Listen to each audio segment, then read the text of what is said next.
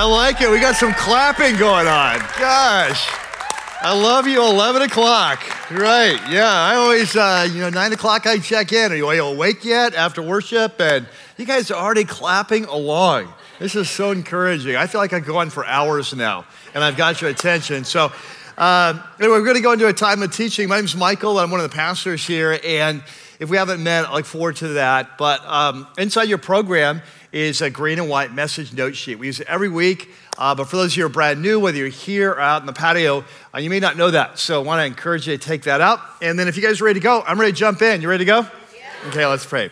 God, we're just excited to be here and to be in your house underneath your leadership of your Spirit. And we pray, Lord, that today, as we begin to talk about the next life and the reality of the next life and this destiny that we step into the moment we come to you, we pray that you would make these things real to us. Like Paul prayed that the eyes of our heart would be open to the reality. We just pray for that today. We pray it in Jesus' name, amen. Well, our story starts today early in the morning, and not super early, not like a crack of dawn, but they've all been called to come to this meeting and to meet with their leaders for sort of an emergency type meeting. And it was about a month ago that they set out on this journey. In fact, it was a month ago today that they set out on this journey. And when they set out, they knew it wasn't going to be easy, but they had high hopes and great expectations for their future. And so they launched in. They knew there's some challenges. I mean, they're going to be sleeping outdoors. It's the winter. It's going to be chilly at night. They're going to be traveling during the day. The heat is going to get up in the day, and yet they're kind of all prepared for that. But what they weren't prepared for is some of the challenges they've been recently meeting, and some of the biggest ones they're just running out of some of their core supplies. Water's in short supply. There's not a lot of food left, and they're beginning to get concerned. And so it's for this reason that their leaders have called this emergency meeting to address these very legitimate concerns. But when they arrive there at the meeting, in the midst of the meeting, something happens that takes all their breath away, and forevermore, looking back on this day, it's not going to be so much the meeting that they remember, but what happened in the middle of the meeting.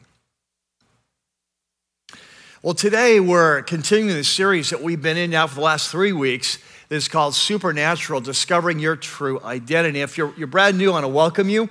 The core concept behind this series, as I've shared every week, is that according to the Bible, according to Jesus, the New Testament, that when a man or woman steps over the line, we become a follower of Jesus, something happens to us. It's something that is very deep. It's something that's incredibly profound, something that's powerful, something that is truly supernatural. And with this change, we receive a whole new identity, and that identity takes in a kind of a new calling. It's a new power in our life, a new capacity to change. There's a new perspective, a new purpose. We enter a new community. We have a new relationship with the outside culture. We also pick up a new enemy, and we have a new destiny. And so what we're doing in this series is each week we're just exploring this new identity that we receive when we come to Jesus, and taking a look at kind of piece at a time, what it looks like, and discovering who we are, what it means to be part of this epic vision that we talked about last week. And so today we come to the topic on the table is our new destiny, on kind of the future that God has planned for us when we come to Jesus. And so there in your note sheet, you have a section that's called Supernatural, A New Destiny. Now today, we're going to approach this a little bit differently than normal. If you're a regular here, you know that typically after our intro, we go to a passage of Scripture, we take some time to unpack it, and then we say, what are the key principles, life lessons, realities that we need kind of apply to our lives, and we dive into those. But today we're doing it kind of the flip side. We're doing it the opposite way. That we're going to start with several principles, what the Bible teaches about the next life, and then we're going to come back after introducing each one, and look at some key scriptures that kind of elucidate, illustrate, reveal that key principle. So we're just going to jump in. And so you've got this section there, supernatural, new destiny. Let's just jump in. We're going to start with the basics, all right? So number one, the first thing that Jesus, the New Testament teach, when we open up his pages about this future destiny is that the next life is real. It's not hypothetical. It's not just theological. The next life is very real. And so one of the things that Jesus teaches, this is not on your note sheet, but in John chapter 5, is that when a man or woman comes to Jesus, that we step over this invisible line in the spiritual realm between spiritual death and spiritual life. And that for those that come to Jesus at the end of time, he promises later on in that chapter that he will resurrect us at the end of time. So the next life is very real. It's very physical. It's coming in the future. And the corollary of that, according to Jesus, is since the next life is long and this life is short, it only makes sense to live this life for that life. It should impact every area of our lives. Now, one of the things that I've taught you over the years is that when you come to the teaching of Jesus in the New Testament, but especially Jesus, when you come to the teaching of Jesus, that it's impossible to make sense of it apart from this reality of the next life. And what we're going to see today is that for Jesus, like I said, the next life wasn't just like theological or theoretical. It was just reality. It was as real to him as the fact that day follows night. You know, like tomorrow, I'm sure you all have plans for tomorrow, and you're not kind of waiting up tonight. Say, I believe the sun is coming up tomorrow. I'm not really sure, but I do believe it. And if it does, this is what I'm going to do. It's just like it's so real that we don't really think in those terms. It's just, hey, tomorrow morning we're going to get up, it's going to be the new day. And in a similar way for Jesus, when he thinks about the next life, it's just the reality. It's as sure as after high school comes career or college. It's just what happens next to us. And this assumption stands behind all of his teaching. It's impossible to really understand the teaching of Jesus without understanding this core assumption and backdrop. And if we had time for this today, I would love to just take you through. In fact, in my original drafts, I had several examples. We just don't have time.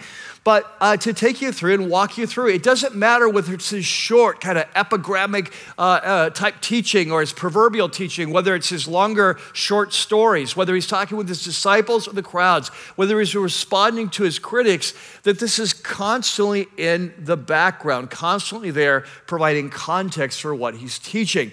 But I do want to give you just one quick example just to illustrate this. It's very clear. It's in Luke chapter 9 there in your note sheet, where Jesus says, he says to the crowds, what good is it for someone to gain the whole world, like to be incredibly successful in this life, but to lose or forfeit their very self?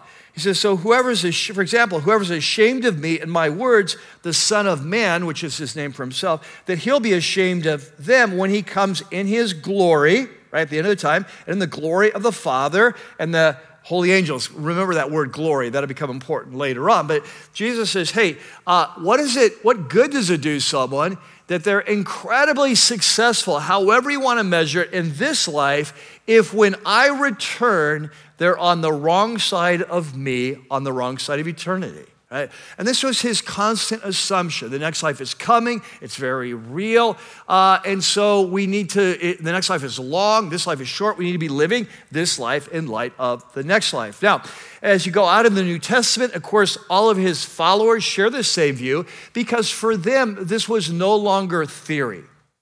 Like before the coming of Jesus, everyone had their opinions about the next life. The Egyptians had their opinion. The Greeks had their opinion. Stoic philosophers had their opinion. Jews had their opinion. But after Jesus rose from the dead, it settled those issues. And for the early believers in Jesus, they're no longer afraid of death because they know death isn't the end. You just step into the next life. Look, Jesus already proved it, right? And so this is where we begin, that for us as followers of Jesus, the moment we give our life to Jesus, we step from spiritual death into spiritual life, and we receive this new destiny in the next life. Now, number two, we're going to build on that. This one was going to take a little longer. The second thing that Jesus, the New Testament teach, is the next life is amazing. Now, this is interesting because I think what you'd expect is that there would be more information about the next life. in the New Testament. But one of the things that we don't find is in the New Testament, whether it's Jesus, the apostles, the New Testament, right? There's not a lot of information. It talks about the next life all the time. It assumes it's the next reality, but there's not a lot of description about what to expect. And the description that is there, catches, it tends to be highly symbolic. Like some of the clearest teaching about the next life comes in the book of Revelation. The book of Revelation, if you've ever read it, is highly symbolic from beginning to end. And when you get to the very end of the book of Revelation, which is the last 2 chapters of the Bible, we have 2 chapters on this kind of final state, that the new world is coming. And so in this vision that John the Apostle has, he sees this city, this incredible city, coming down out of heaven to earth. Now, I want you to catch that.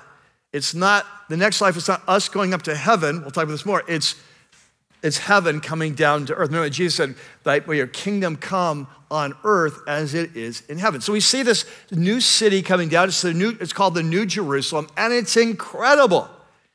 But almost all biblical scholars would see this as highly symbolic, the description. It's as if God is trying to describe the indescribable. So for example, as John describes what he sees, he says, the walls of this amazing city are jasper. He says the buildings and even the streets are made of gold, but it's not like gold like our gold, it's see-through gold. It's transparent gold. The foundation stones of the city, they're these huge jewels, kind of the most precious stones on earth, right? So the gates of the city, these huge gates, they're made out of single pearls. And you stop and think about it, I want to see the oyster those came from, because that's going to be like huge, you know? It's like a horror movie, the invasion of the oysters. And it's like a huge thing. And so this is like this entire book is extremely symbolic. And so most scholars will believe these are symbols. It's like a way of saying, hey, what's the most valuable thing on earth today?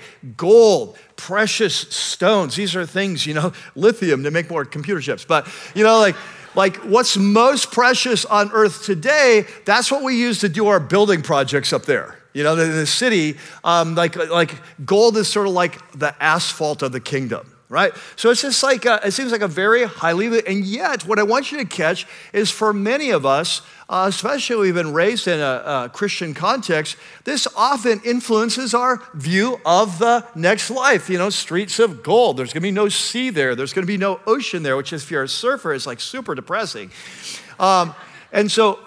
But it's not just these images that often influence our view of the future. There's other sources. Like another major source of our image of the next life is Renaissance art. Right? So a lot of us have been influenced. So you see in Renaissance art, you see these chubby little angels, right? That should have been on a diet a long time ago, because it's heaven, they can eat whatever they want. These chubby little guys, they just don't, kind of disproportionate. And they're playing harps in heaven. And this is a sort of image that often comes to our mind. We often think of clouds and harps and this sort of thing, right? Another source of our images of the next life is Hollywood. And we've probably all seen movies or TV shows where someone goes to heaven. And what happens? Almost every time, the camera gets real fuzzy. It gets kind of this white, kind of a white lens is put on. Everything is kind of white. And everything feels very ethereal, not very solid, not very hard, not very tangible. You kind of feel like this is less solid than earth. This is the way it's portrayed. And so if you stop and think about it, this often is what we think. Like, I don't know, when I say the word the next life or even heaven, although what we're going to see today is that when the Bible talks about the next life, it doesn't really talk in terms of us going to heaven. Like if you die right now and you go to be with Jesus right now, that might be appropriate language to be with Jesus now, but at the end of time when Jesus restores all things, there's no talk about going to heaven, all right? So, it'd be interesting for each of us to take out a piece of paper. We're not going to do this, but maybe you'll do it in your life group this week. But like when I talk about the next life or talk about heaven, or like what are the images? And frankly, many of the images that come to our minds, for me, are not very compelling. You know, like being on a cloud, walking down streets of gold with all these brilliant jewels, like blinding me. This really, I don't find it very compelling. Like for me, give me the Alps any day. Right? Tell me that in heaven I'm going to hike the Alps. Right? Tell me that like heaven's going to be like the sunset over Malibu, but just better. Right? Tell me that in heaven there's going to be dirt roads through the redwoods I can ride the perfect motorcycle on. I'm going to be excited about that. I'm not into harps, right? And I don't want to hang out with chubby little angels. Like none of these things are very compelling, right? And so I think that when we think about the next life, we really need to think through like what are the images that come to mind? And then we have to ask this question, what does the Bible actually say about the next life? And what's interesting, though the Bible doesn't give us as many details as I would like, it does give us some very clear, like hard facts, and it does give us some strong suggestions or hints of what the future might be like. And so what I want to do is you'll notice there on your note sheet, you have 4 bullets. I want to give you 4 key words that are to help us talk about, hey, what does the Bible actually either say, hard facts or strong suggestions, right? So the first one, the first word that I'd like you to fill out is the word physical. Right? I'll write in the word physical. And maybe you put in parentheses the word solid. Because like I mentioned, I think when many of us think of the next life, I think this is largely due to, again, the artwork, Hollywood, is that we tend to think of sort of a cloudy, misty, not a real solid, not a real hard future. Like this life is hard, right? You can bang on the bench, I can stop my hands, like you can touch things but there's almost a sense that we often care that the next life will be very like wispy, like it's often portrayed in the movies. And yet the evidence of the Bible would be absolutely the opposite of that. It was interesting. I was thinking about it yesterday, and I was thinking about C.S. Lewis once wrote a book called The Great Divorce. And it was a mythical, kind of imaginative story about some people that die and go to the next life. And so in this story, they die, they don't realize they're dead, and then it takes them a while. But they're at a bus stop, and this bus comes to pick them up and take them to heaven, right? So when they get to heaven, they're kind of blown away because when they get off the bus, the first thing they see is this huge grove of cedar trees. They're just so beautiful, and everything is so intense. The colors are so intense. It's almost like breath. It's just beautiful beyond anything you've seen here. These huge trees and forests and grass and so on. But one of the first impressions, he gets off the bus and he starts walking on this deep green, beautiful grass. But he said this key character says that the grass is so hard, it feels like diamonds. And he's told, yeah, it takes you a while to get used to that here. But it was C.S. Lewis' way of saying, no, the next life is not less physical than this life. It is more physical.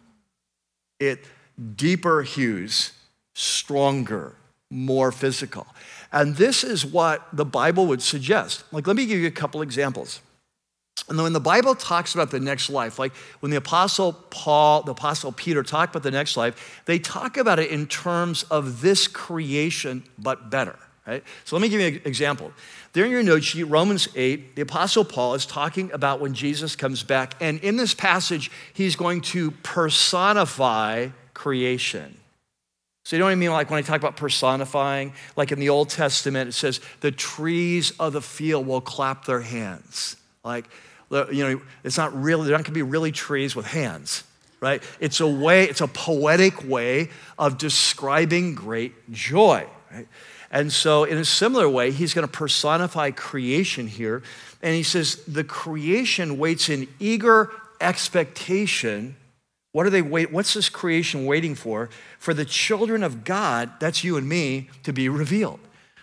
So remember, we've been learning in this series that there's more to you than meets the eye. We're going to talk about that later, but it says the entire creation's like on tiptoe. It can't wait for you to be revealed in all your glory when Jesus comes back. Well, why? Why is the creation waiting? Well, it says because the creation was subjected to frustration. So I want you to circle that word, frustration.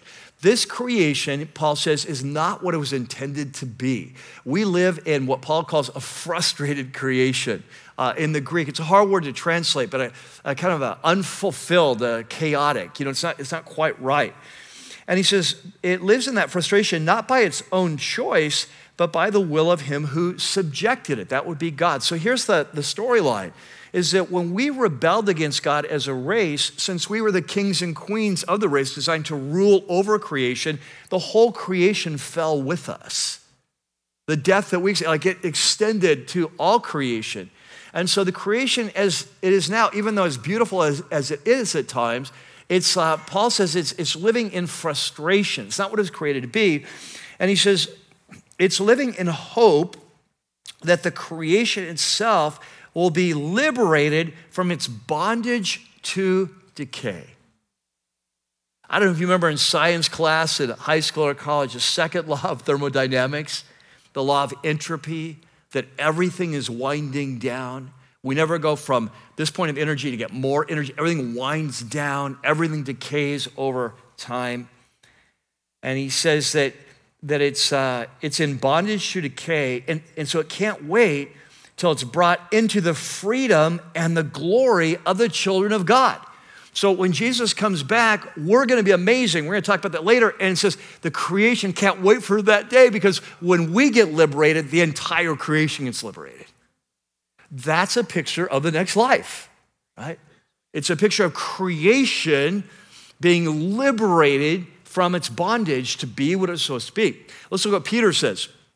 In 2 Peter, he's talking about when Jesus comes back, and he says that day will bring about the destruction of the heavens by fire, and the elements will melt in the heat, but in keeping with his promise, God's promise, in keeping with Jesus' promise, we're looking forward, and he quotes here, this is language from Isaiah 65 and 66, we're looking forward to a new heaven and a new what? Earth. You see, there's no talk here about we're looking forward to going away to heaven. He says we can't wait for Jesus to come back, because this earth is going to be burned up and God's going to create a new heaven and a new earth. Now, theologians will argue and debate based on these kinds of passages from Paul and Peter. Hey, what's going to happen? Is God basically going to take the current cosmos and resurrect it like our bodies get resurrected? Or is he going to kind of wipe it out and start over again? I tend to lean towards kind of the first view. Yeah, it's going to be a resurrected creation. But either way, notice how the apostles talk about the new world that's coming. It's not about like clouds in heaven. It's a renewed or a new creation, a new heaven and a new earth. And catch this. The most important thing about this new creation is the new bodies that you and I are going to get. And we're going to talk about that more later. But for now, the New Testament is super clear that when Jesus comes back, that our bodies are going to be transformed, metamorphosis into like his body. Well, what do we know about his resurrection body? If you think through the resurrection accounts, when Jesus comes back, he's got these new, very cool capabilities. Like he can just show up behind closed doors. I'm looking forward to that.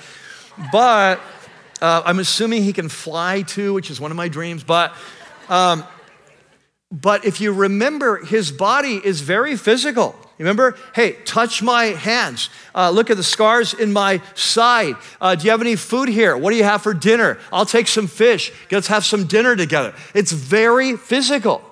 And if you stop and think about it, when you study the first creation, like in Genesis chapter 1, that it's very clear that all of creation is leading up to the creation of the first man and the first woman, that this world was created for us, to fit us.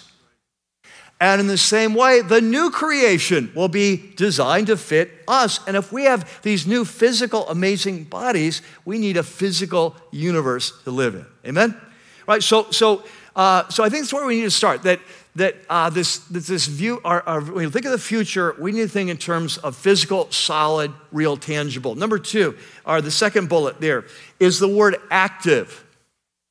I think for many of us, when we think of heaven, we think of the next life, we think in terms of an eternal lazy boy, right? That heaven is a place where we rest. Right? For others of us, we think of an eternal worship service. So when we think about these kinds of things, again, not always super compelling. Now, I'm sure that a big part of our experience in the next life will be worship, and it'll be incredible. I'm sure it'll be like a high point, right? But again, these images often come from the book of Revelation, very high symbolic book. And I think there's a lot of hints. This is what I would put in the category of strong suggestions or hints in the New Testament that the next life we're going to be very active. That we're going to have responsibilities. We're going to have important work. We're going to have creative challenges and so on. Let me give you just 2 or 3 examples that I think are from the New Testament that suggest this. The first one that's there in your note sheet is in Luke chapter 19. So let me set it up. So in Luke chapter 19, Jesus is going to Jerusalem. He knows that he soon is going to be arrested, crucified, resurrected, and then 40 days later return to the Father. So he's traveling. His disciples seem to assume that the kingdom of God in power is coming very quickly. So he wants to dissuade them from that. So he says, let me tell you a story, how it's going to work. And this story is based on first century reality. So we read it as well as a creative parable. In his day, it would have been just very typically just using illustration from everyday life. And so he says, once upon a time, there was a nobleman. This nobleman gets the news that he's been selected to be made king over a certain country, but he's going to need to have to go on a long journey to be commissioned. Now, this is exactly how it worked. Do you remember like King Herod? King Herod was king over Israel at the time of Jesus was born, but there's an emperor, right? The emperor appointed Herod to be king. And so to become like king, he had to go to Rome and get commissioned and so on, right? So it's kind of an example of everyday life. So he says, once upon a time, there was this noble, and he calls in 10 of his top servants and the Greek slaves. He calls in 10 of his slaves, and he says, hey, I'm going to go on this long journey, so I'm going to take my money, and I'm going to divide it up. You're all going to get the same amount. That's all, the word is a mina, but it's still a lot of money. And he says, and so while I'm gone, your job is to invest this and manage this money for me. And so he goes on a long journey, and eventually he comes back. He calls in the 10 servants, slaves, to evaluate them. And they're going to get either rewarded or they're going to get disciplined based on how they do. And so Jesus only highlights 3 of the 10. He says, so the first guy did a great job. In fact, he multiplied the investment by 10 times. Okay? The second guy multiplied his investment by 5 times. The third guy, remember, they all got the same amount in this story. The third guy, he was lazy, just put the money in a drawer, and so it's not going to go so well for him. But anyway, in this story, I want you to notice what Jesus says to these slaves. So he says there, in Luke 19, he says to the first man, the man who's multiplied by 10 times, he says, well done, my good servant, because you've been trustworthy in a very small matter, take charge of what? 10 cities, okay? Now the next guy comes up, he's multiplied by 5 times, and this is what he said. His master answered, he said, well done again. He says, you take charge of what? 5 cities. Now, okay, so the point of this whole short story is very clear. In this short story, Jesus is the nobleman. He's the one that's leaving planet Earth to go to his Father to receive a kingdom. He's going to be gone a long time. And when he comes back, he's going to call in his servants or slaves. That's us in this story. And we've all been entrusted with certain gifts and times and resources and finances. And so that when he comes back, we're going to be evaluated on how we served him and advanced his kingdom while he's gone. That's the point of the story. Very, very clear. But here's what I want you to catch. I want you to catch how these servants who did well are rewarded.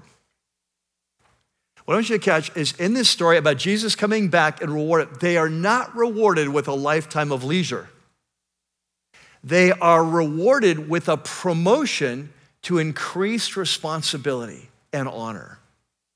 You see that? They're put over, hey, you're faithful at this, you get 10 cities.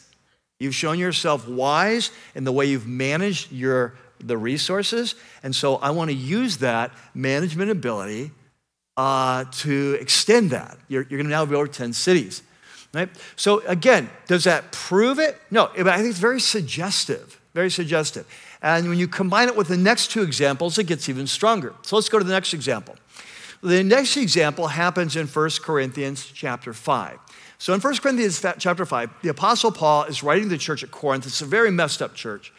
And one of the ways they're messed up is they're suing each other. They're taking each other to court in front of non-believers. And Paul says, what is wrong with you? First of all, why are you suing one another? But then if you have a dispute, can't you just get together, someone in your church is smart enough to arbitrate this instead of taking it before non-believers? And so he's kind of getting on them. And this is what he says. He says, don't you know that the Lord's people, that's you and I, don't you know that the Lord's people will what? Judge the world. That in this coming next life, he says, you and I are going to be judging, like sitting as judges on the world. Now, what does he mean by that? I don't know. It'd be like, this is one of those times where it's like, Paul, it would really helpful just to include a few footnotes, when you throw out this kind of thing. But look, it goes on, and he says, are you not, and if you're to judge the world, aren't you competent to judge trivial cases like in your church? He says, don't you know that we will judge what? Angels. Huh? Gabriel, come on in. Yeah, I called you here today. Just want to review your resume and how you performed, and really love that whole thing you did with Mary. That was so awesome. But we need to take another look at some of these other times, What is it? I don't know, but Paul is very matter of fact. He's not talking symbolically. He's talking just very, don't you know this? Again, it suggests creativity. It suggests using our heads. It suggests using wisdom, right? Being very active. Look at the next example. Now, this was from Revelation. Again, very highly symbolic book.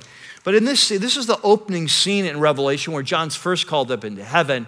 And he's there and he sees the Lamb who's been slain from the foundation of the world standing by the throne, with God on the throne, and they're being worshiped by the 24 elders. And so one of these elders says, hey, here's why we're worshiping you. He says, you have made them, talking about Jesus, you have made them, us being the them. He said, you made them, these followers of Jesus, to be three things. You've made them to be a kingdom, and number two, priests to serve our God, and three, they will what? Reign on the earth. Often when I talk about the future, I'll use this language that we're called to join him in his mission to bring all heaven and earth kind of healed and restored and to rule with him forever. Now, what does he mean, reign, and who are we ruling over? There's a lot of questions here. He doesn't go into detail, but what I want you to catch is all this suggests that the next life is not just an eternal worship service. We're not just lying around loafing on the clouds, that we're going to have responsibility. We're going to require creativity, that we're going to have increased abilities, that we're going to be active, right? Which sounds like great news to me. Now, number three, the third word. The third word is the word that we would probably expect is the word spiritual. When we think of the next life, we think of, hey, we go to be with Jesus, that we're going to be transformed from the inside out. We'll no longer have our sin nature, so we'll be like him. And it's going to be a time when we're finally reunited with our Creator. In a way, when we go to Israel, the very first morning out, when we're kind of looking over this particular valley, I tell everyone on the trip that the story of the Bible in many ways is the story of the presence of God. It's a story of how we were created to live or dwell in his presence in the garden, how he lost that. Remember, we got kicked out of the garden, how we lost that by our rebellion, and what God is doing in human history through Abraham and through the nation of Israel and through the Messiah to restore us to his presence. And we see him progressively dwelling with us in closer ways. First in the tabernacle, then in the temple, and then when Jesus comes to tabernacle, and then when the Holy Spirit comes, we become the temple of the living God. And so we're seeing God coming progressively closer. But of course, the end of the story is that when Jesus comes back, we will be with the one who created us. The greatest joy in our life will be the greatest source of joy that we're reunited fully with our Creator. And this is exactly what we're told in Revelation 21. Notice this language. He said, John says, I heard a loud voice from the throne saying, look, God's dwelling is now among the people. And he will dwell with them, and they will be his people, and God himself will be with them and be their God. And so this, as we learned in our last series, that the presence of God is like that living water that alone can satisfy the deepest thirst of the human heart, and that we will finally be restored to our Creator. And then the last word is the word restored. When the Bible is talking about the future, it is talking about a time of restoration when all that's wrong is put to right, all evil is removed, that the creation is restored, that we are restored, our relationship with God is restored. In the Jewish, in Hebrew, there's that famous word, you all know it, for peace, the word is shalom. But shalom has so many connotations. It's not just like absence of conflict, but shalom talks about healed, restoration, everything turned back to right. And so this is the picture we have in Revelation 21, where John says he hears this voice from the throne saying he will wipe every tear from their eyes. There will be no more death or mourning or crying or pain, for the old order has passed away, this fallen creation. And he was seated on the throne, that's God, I am making everything new. And so what we see is this picture that the Bible talks about this future that's coming. It's very physical. It's a renewed creation or a new creation that we're going to have activity and responsibilities. There's going to be united to God and actually to one another. We're going to be transformed internally to be like Jesus, and it's going to be all wrongs turned to right. All right, so some of the images, things that we know from the Bible. So let's go on to point number 3. So the first point is that the next life is real. Jesus assumes this. The New Testament assumes this. Secondly, it's amazing. We just talked about that. And then the third one, and I think you're going to enjoy this one, some of you more than others. But number 3 is the next you will be spectacular. Okay, the new version of you, it's going to be amazing, right? And depending on the current shape of how you feel and your health, that's either like just good news or great news. For those who are 18, it's like, yeah, whatever.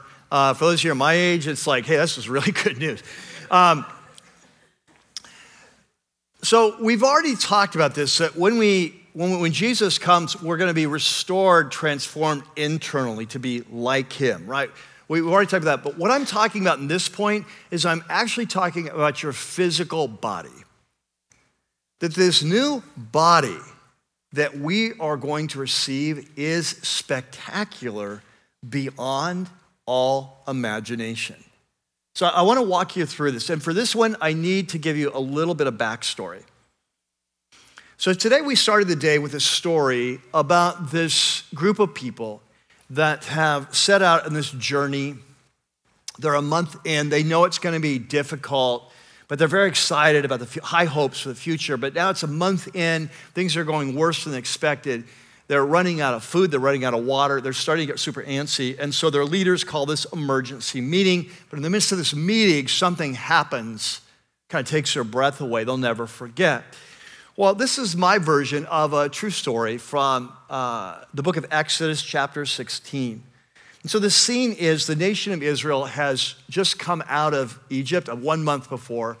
They're very excited, high hopes, but now they're a month in. It's the winter, it's cold in the desert at night, it's getting hot, it's like spring starting to come, spring's getting hot during the day. But the biggest issue is they've recently run out of water. God had to provide supernaturally, and now they're running out of food. And so it's kind of a crisis. They're on the edge of mutiny.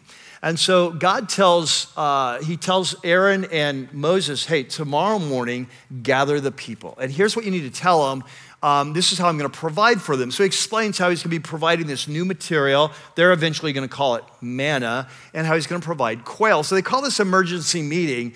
But in the midst of the meeting, someone looks up, and who spots it first, we don't know. But in the distance, they see the glory of God coming. Now, what's interesting about this account is this is the first time in the Bible this is ever described as happening. The first time in the Bible that we've ever seen that the manifest glory of God is being revealed. And this is what it says there in your note sheet. In chapter 16, it says, while Aaron was speaking to the whole Israelite assembly, they look into the desert, and there was the glory of the Lord. It's all caps, so what does that mean? Yahweh. They see the glory of Yahweh in the cloud. So they have been led by the cloud by day and the fire by night in this previous month, but they'd never seen the glory of Yahweh being revealed in the cloud. This was something new, and it took their breath away. Now, what's interesting in this passage is it doesn't describe what they saw. It just says that this happened, but in about a month after this, they arrive at Mount Sinai, where they're going to enter into this historic covenant relationship with God. And when they do that, God shows up and with his glory, but this time it's described. And so I want you to see it there in Exodus 24. So it says, the glory of Yahweh settled on Mount Sinai, and for 6 days, the cloud covered the mountain. So what did it look like? Well, it says to the Israelites, the glory of the Lord, of Yahweh, it looked like what? It looked like a consuming fire. Yeah, if I had something had maybe a different translation. It looked like a consuming fire. So catch this. Remember, when God first revealed himself to Moses, it looked like a bush burning up, right? But it wasn't burning. But when God shows up to Israel, it's like the whole mountain's on fire. You know, it's like the fire, and for a week. And it's spectacular. It's awe-inspiring. It's so amazing that the people are like, hey, you go up and talk to him. We don't want to go up there. And so from this point on, if you study this throughout the Bible, that when the glory of the Lord appears, we call the manifest glory, when God reveals his glory, that it's often described in terms of fire and light, brilliance, lightning. You think of the visions of Ezekiel. He talks about the glory of the brightness and so on. We see it in the New Testament. Remember at Christmas time, you know, when the shepherds are out in the fields and the angel shows up, and remember how it's described. And when they show up, it says, the glory of the Lord shined all around this, brilliant, like lighting up the sky, right? You think of when Jesus was transfigured on the Mount of Transfiguration. I put this account here from Luke's gospel. In Luke 9, he says, as he was praying, this is Jesus, he's on top of the mountain, the appearance of his face changed, and his clothes became as bright as a flash of what? Lightning. In Mark's account, he says his face was shining like the sun. Do you remember when Saul of Tarsus, who became the Apostle Paul, remember he was traveling to Damascus to arrest Christians, and Jesus appeared to him. It was described as a bright light you could not even look at, brighter than the sun, knocked Paul off his horse, blinded him until he was miraculously healed 3 days later by Ananias. Right? So we see this glory of the Lord. Now, I've taken some time to walk you through Scripture, and here's why. Because what the New Testament says consistently is that when Jesus comes back, your body is going to be transformed into the glory of the Lord.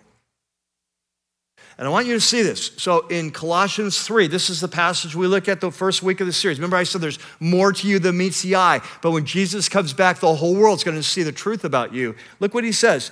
When Christ, who is your life, appears. Remember, he was hidden with Christ with the Father, the right hand of God. When Christ, who is your life, appears, then you also will appear with him what? in glory. Now, how many of you have pictured that? And Jesus comes out, you picture him in glory, but have you pictured yourself being metamorphosed, transformed, metamorphosis, and sharing the glory? If you look back in the Luke 9 passage, it says, as he was praying, the appearance of his face changed. His clothes became bright as a flash of lightning. But catch this, two of the Old Testament leaders, Moses and Elijah, they appeared with him in what? So it wasn't just Jesus that was full of glory. It was Elijah. They were all sharing this glory like angels. You think when angels show up, like at the tomb and so on, the angels show up, often when they don't come as human beings, they show up, they're like brilliant light. And so what Paul is saying is that when Jesus comes back, we are physically going to be transformed and share in that glory. In fact, if you look at the next verse, Philippians chapter 3, Paul's even more specific. He says, we eagerly await a Savior from heaven, the Lord Jesus Christ, who by the power that enables him to bring everything under his control, like take control of all creation, he said he will transform our lowly bodies. And in the Greek, the word for that lowly is like our bodies of humility or poverty, like our impoverished bodies. He will transform our lowly bodies so they will be like his glorious body. Look at the next one, Romans chapter 8. Paul says, I consider that our present sufferings, he's talking about his sufferings for Jesus. And so what are those sufferings? He's been stoned. He's been shipwrecked. He's been beaten with rods. He's been whipped with whips. He's been imprisoned. He's been hungry. He's been spent nights at sea. Tremendous suffering. But he says, I consider that our present sufferings are not worth comparing with the glory that will be revealed. What's the next two words? In us. Not just to us, in us. That men and women, we will be amazing. It reminds me of what C.S. Lewis said on the very first week of the series, where there on your note sheet, he says it's a serious thing to live in a society of possible gods and goddesses. And he doesn't mean that in a New Age sense, but it's like if we saw them now, like in ancient times, they would be seen as like gods or goddesses. To remember that the dullest, most uninteresting person you can talk to may one day be a creature which, if you saw it now, you'd be strongly tempted to worship. He's really saying, in the Bible, when angels show up in all their glory, what tends to happen? People go face down, they start to worship. And the angel has to keep like, hey, knock it off. Where I come from, I get in trouble for that, right? We only worship God. But that's the instinct, and that's what Lewis is saying based on this teaching of Scripture, that if we could see one another now as we will be, our instinct would be to go face down and start to worship because of the glory. Right? There's more to you than meets the eye. All right, now, okay, so that's what the Bible teaches, at least some of it about the next life. The next life is very real. Jesus bases all of his teaching on it. That it's amazing. We've talked about that. And that you in particular, not only on the inside, but on the outside, will participate in this transformation of all creation. And so that leads to a couple important questions. And so there in your note sheet, you have a section called Supernatural, 2 key questions. And what I'm going to do, I'm going to give you both the questions at one time, and then we're going to talk about them together, all right? But I want to ask, because they're kind of the two things that Jesus is highlighting. Number one is, the first question is, how real is the next life to you? So we talked about this last week, that the Bible is like describing reality, but just because we believe something theologically doesn't mean we really live as if it's true. It's like we don't really live experientially in the reality of that truth. This is why we have to pray for God to open the eyes of our hearts so we can see what is true. The second question is, are you living this life for the next life? This is Jesus' whole point, is since the next life is real, since it's amazing, since it's coming, since this life is short, next life is long, we need to be living this life for the next life. In terms of, you say, well, what do you mean? Well, in terms of our priorities, our values, the way we invest our time, the way we use our gifts, the way we invest our financial resources, we need to be living this life for the next life. So to what extent are you doing that? So 2 great questions. Now, so let's just explore these for just a minute. So I mentioned this earlier, that for Jesus, when he talks about the next life, it's not like you and I talk about it. Like usually when we talk about the next life, it's like a theological doctrine we believe. We talk about it. We talk about it like when someone dies, well, now they're with the Lord, and that's a beautiful thing. But often we live our life as if tomorrow is never coming. We live our life as if this is really the end. Like we live our life for retirement. And that's kind of where our mentality stops. For our retirement. But when I wish for Jesus, it was so different. For him, it's like retirement. That's a little short-sighted. After retirement, it's going to come forever. So you need to be thinking beyond retirement. So for him, like I've often described it, is that like this life is like the lobby of eternity. Like if you go to see a movie, you go to the lobby. Why do you go to the lobby? You go to the lobby to get your popcorn. You go to your lobby to turn in your ticket to find out which theater, which movie you're going to watch, maybe use the bathroom. But unless you're 13, you don't go to the lobby just to hang out, right? You go to the lobby to figure out which movie you're going into. And for Jesus, it's like, hey, this life is the lobby to forever. Is this life, you decide like where you're going forever. Then you prepare for that. And it was very real for him. Like I said, like day following night, he didn't have to stop and think about it like, oh yeah, I need to teach on that. It's just like obvious. I talked about this kind of it's like for him, it's like for us, like after high school comes what? College or career or military. It's just, like when you're in high school, it feels super important, doesn't it?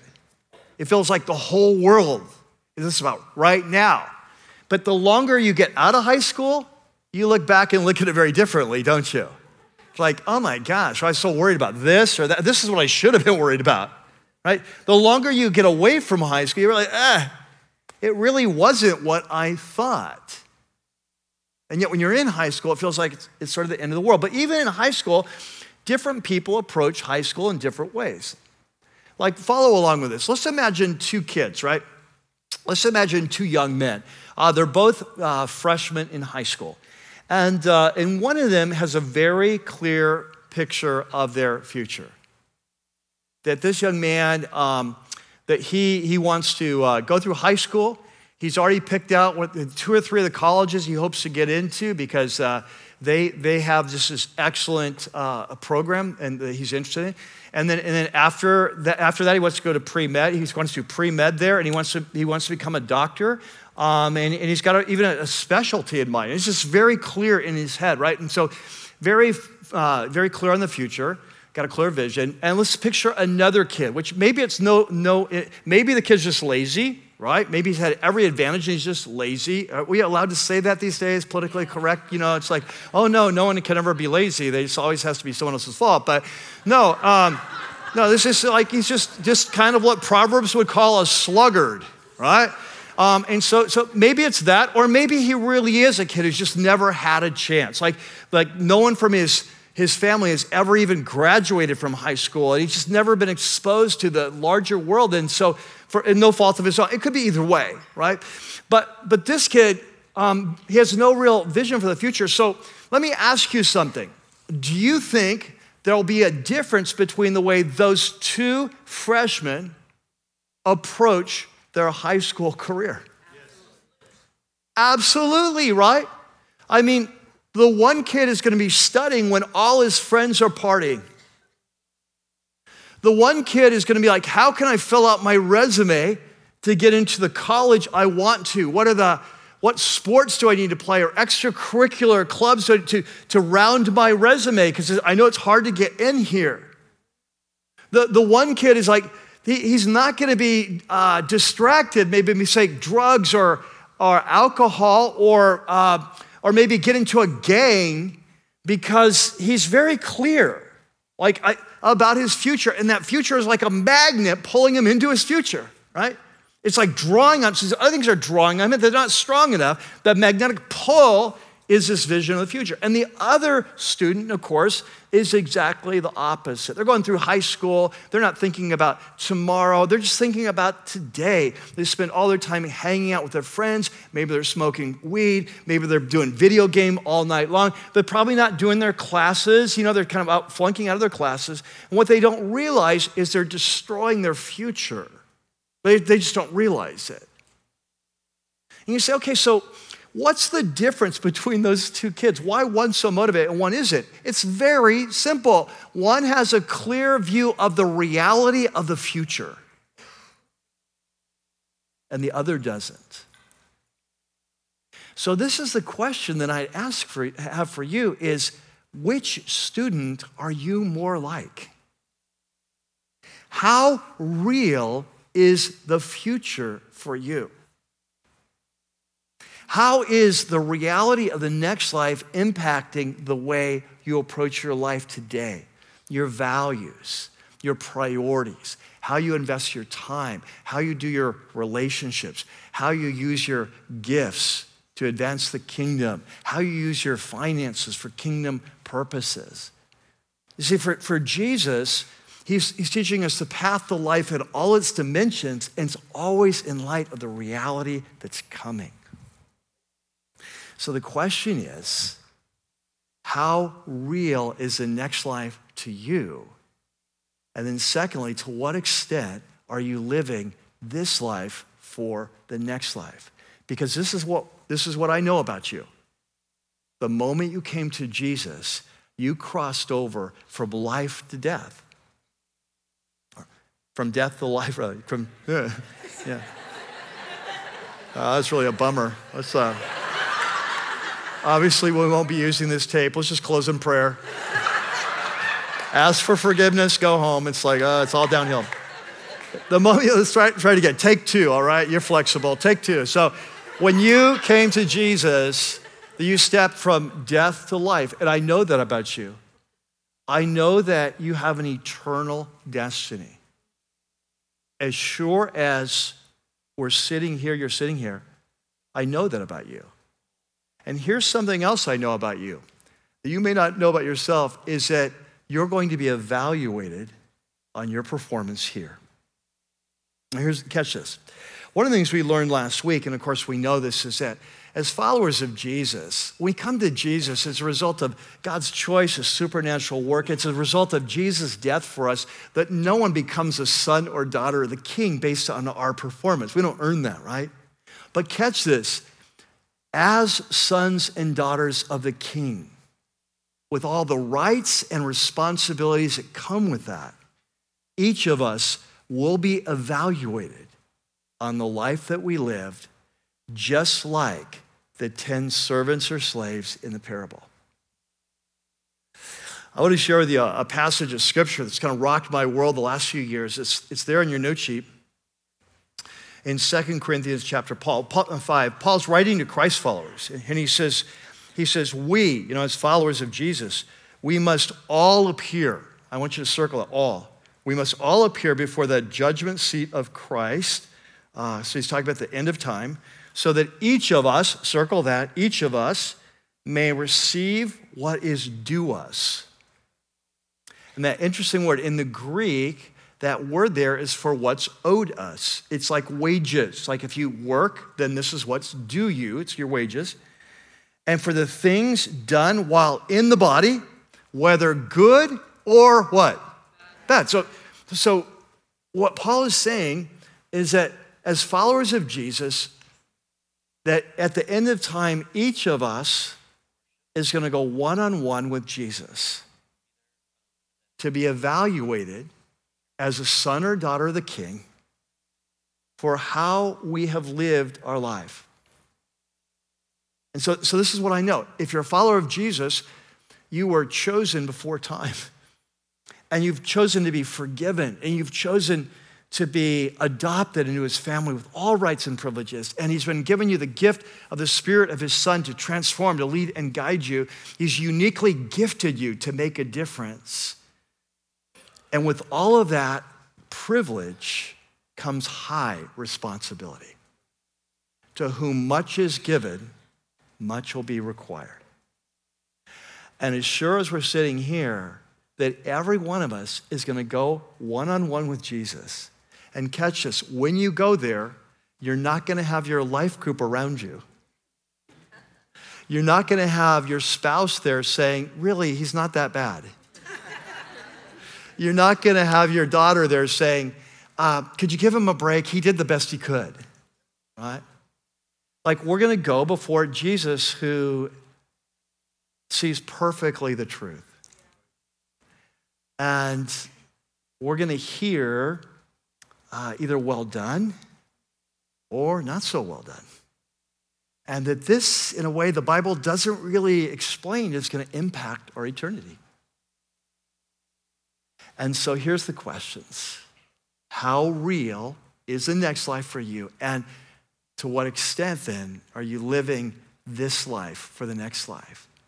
As a child, as a son or daughter of the King, I know this about you, that we will all be there. And when we're there, I will know you, and you will know me, and we will remember this day, and we'll remember this conversation. And it will be as real then, or more real than it is here now.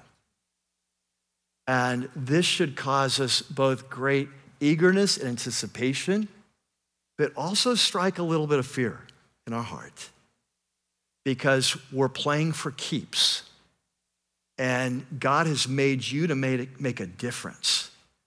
And there's a lot at stake in what we're involved in, this kingdom project. And with high calling comes high responsibility. Amen? Amen. Let's pray. So Lord, we come, and these things are so encouraging on the one hand, challenging on another, and then still more, they can be terrifying. And I'm so thankful, Jesus, that as your word says that your commands are not burdensome, that what you require of us is not that we figure out how all these things on our own, that we just simply listen and follow in our own life, take one step at a time. And as we do, you build a life that has kingdom impact. We live a life that's really living for eternity. And so we pray, Lord, that as we worship now, as we go to this week, that you be opening our eyes as only you can do to the reality of the next life, so that we can live this life in all areas of our life in light of that life. We pray in Jesus' name, amen.